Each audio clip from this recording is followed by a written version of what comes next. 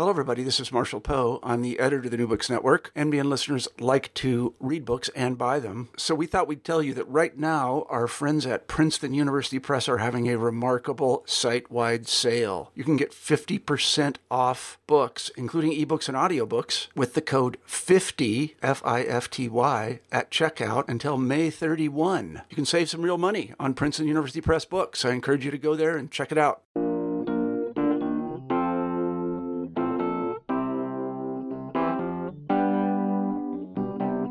Hello there, I'm Jason Schulman, and this is New Books in Australian and New Zealand Studies. My guest today on the podcast is Jeremy Martins. He's a senior lecturer in history at the University of Western Australia.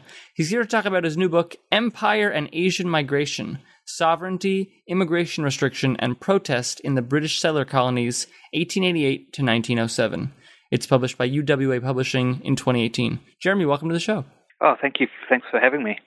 Well, Jeremy, it's great to have you on. So, your book takes place at a really interesting historical moment. There are these colonies in the British Empire that have been granted internal sovereignty, but when it comes to imperial or foreign affairs, the Colonial Office still wants to be in charge. So tell us a bit about what's going on at the moment. Well, in the late 1880s, as you said, most of the settler colonies that are writing about in Australia, New Zealand, and South Africa have responsible government, which, as you say, is a form of internal sovereignty. So in relation to Indigenous affairs, for example, these colonies largely have carte blanche to pass laws as they see fit.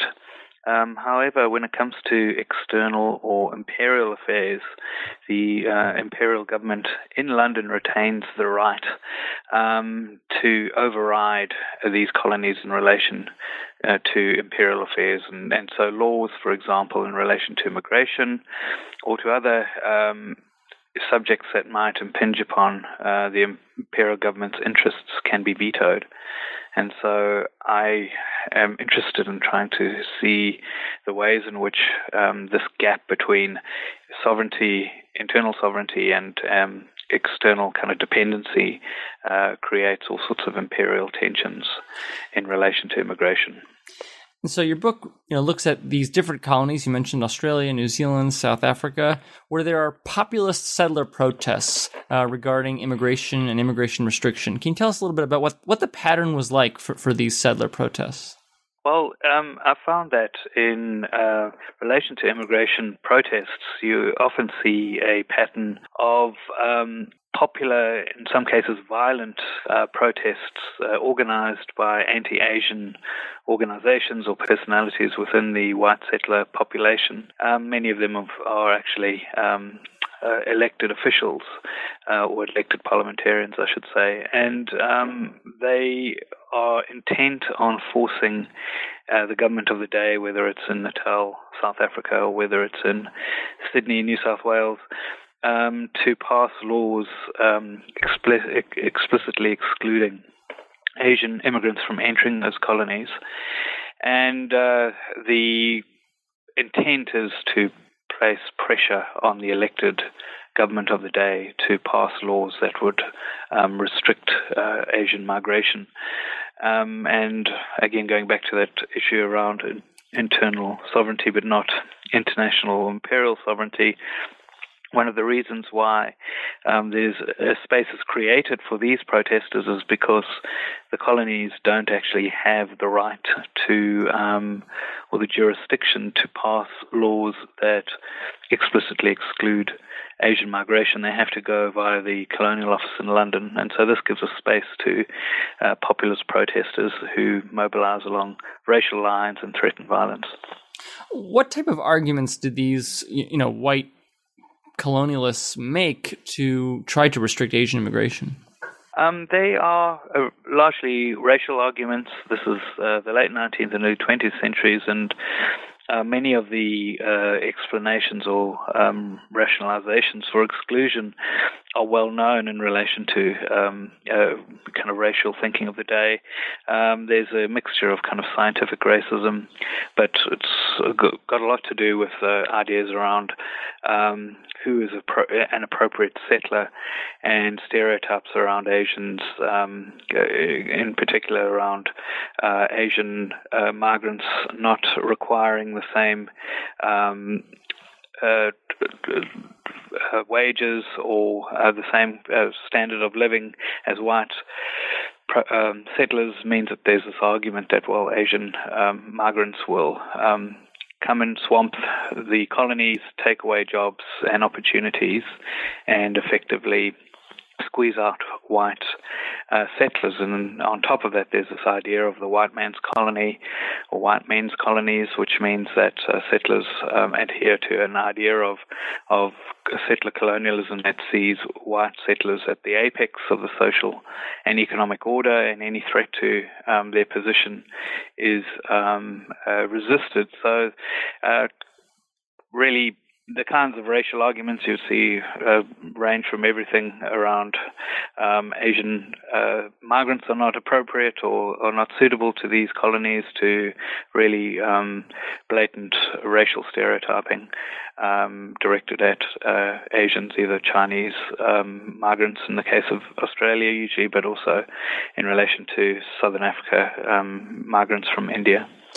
What does a comparative study with these different British colonies help you do that, a study of just one of them wouldn't? All right, so I'm interested, as a historian of the British Empire, I'm interested in how things in one part of the empire are reflected or influenced in other parts of the empire. And I think a comparative approach to immigration protests and immigration restrictions allows one to see how there are similarities across the colonies, so for example in Australia and Southern Africa, but also how decision-making in one place can have an impact, a very big impact on decision-making in another place, and also how the Colonial Office in London kind of keeps in view what's going on in the different settler colonies and uses examples from one to suggest solutions to another, if that makes sense.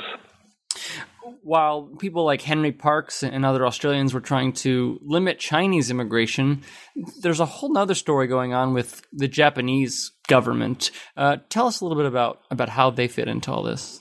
Well, what's interesting about Japan's situation is that in the late 19th, and we're talking mostly about the 1890s and into the early 20th century here, is that Japan and the United Kingdom are moving towards strengthening ties and signing alliances, which makes Japan and the United Kingdom allies. And this, of course, has to be seen in the context of the war between Japan and Russia, and Japan's rising status and power within the Pacific and within in Asia generally. So the British government is interested in maintaining and extending this alliance with Japan. But of course, the white settler colonies, in particular those in Australia, are very keen to restrict Asian migration, and they see Japanese migrants in much the same way as they see Chinese migrants, that they should be restricted.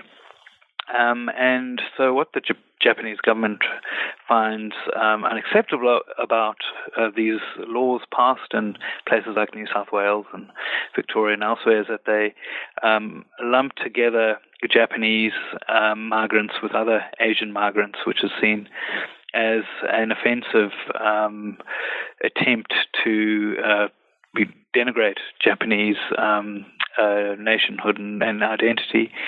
And so what you see is a concerted attempt by Japanese diplomats to use their relationship to the United Kingdom to pressure the Colonial Office in London to veto any laws that would restrict Japanese migration, or at least treat Japanese migrants in the same way as other Asian migrants are treated.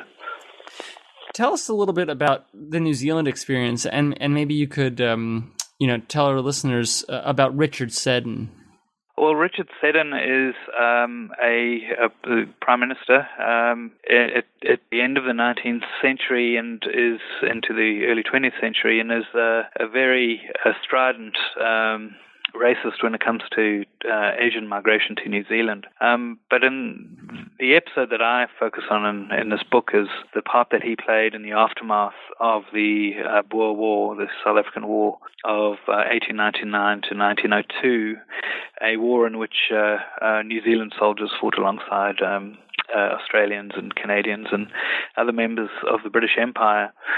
And what you see in the aftermath of that conflict in South Africa is the British colonial authorities in the newly conquered Transvaal making plans to import in Chinese laborers to work on the gold mines of Johannesburg and the surrounding areas, because what the war has done is it's basically shut down gold production, or at least severely restricted it, and in an attempt to get the gold mines operational again and productive, the plan is to bring Chinese mine workers on indenture to come over. And this is something that Seddon and others, but Seddon in particular, find unacceptable, and Seddon organizes as best he can to prevent the scheme from taking place, and he uses a kind of proto-nationalist, if you like, argument saying that, yes, New Zealand is a member of the British Empire, but New Zealanders have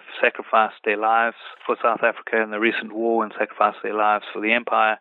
Therefore, we have a right as New Zealanders to have a say in this new scheme that's going to be it's being proposed in this part of the world that we've sacrificed our lives to keep white. And so the intersection of kind of racial ideas around white men's countries, along with the belief that any kind of Chinese migration should be stopped, and also the idea that New Zealand is a nation that has a right to have a say in this, regardless of what the British government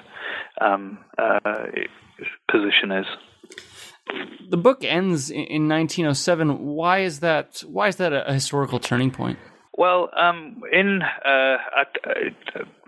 interested in, we haven't talked about the Gandhian protests in southern Africa that are about to take off in 1907, but have just become, it's become obvious that active nonviolence or satyagraha is an option that needs to be pursued as far as Indians in South Africa are concerned. But 1907 is also the date in which New Zealand becomes a dominion. It's only a kind of a symbolic change from colony to dominion, but it's presented a useful endpoint, so to speak. It's also the year in which the Transvaal becomes a big colony with responsible government. So those things all come together in around about 1906, 1907.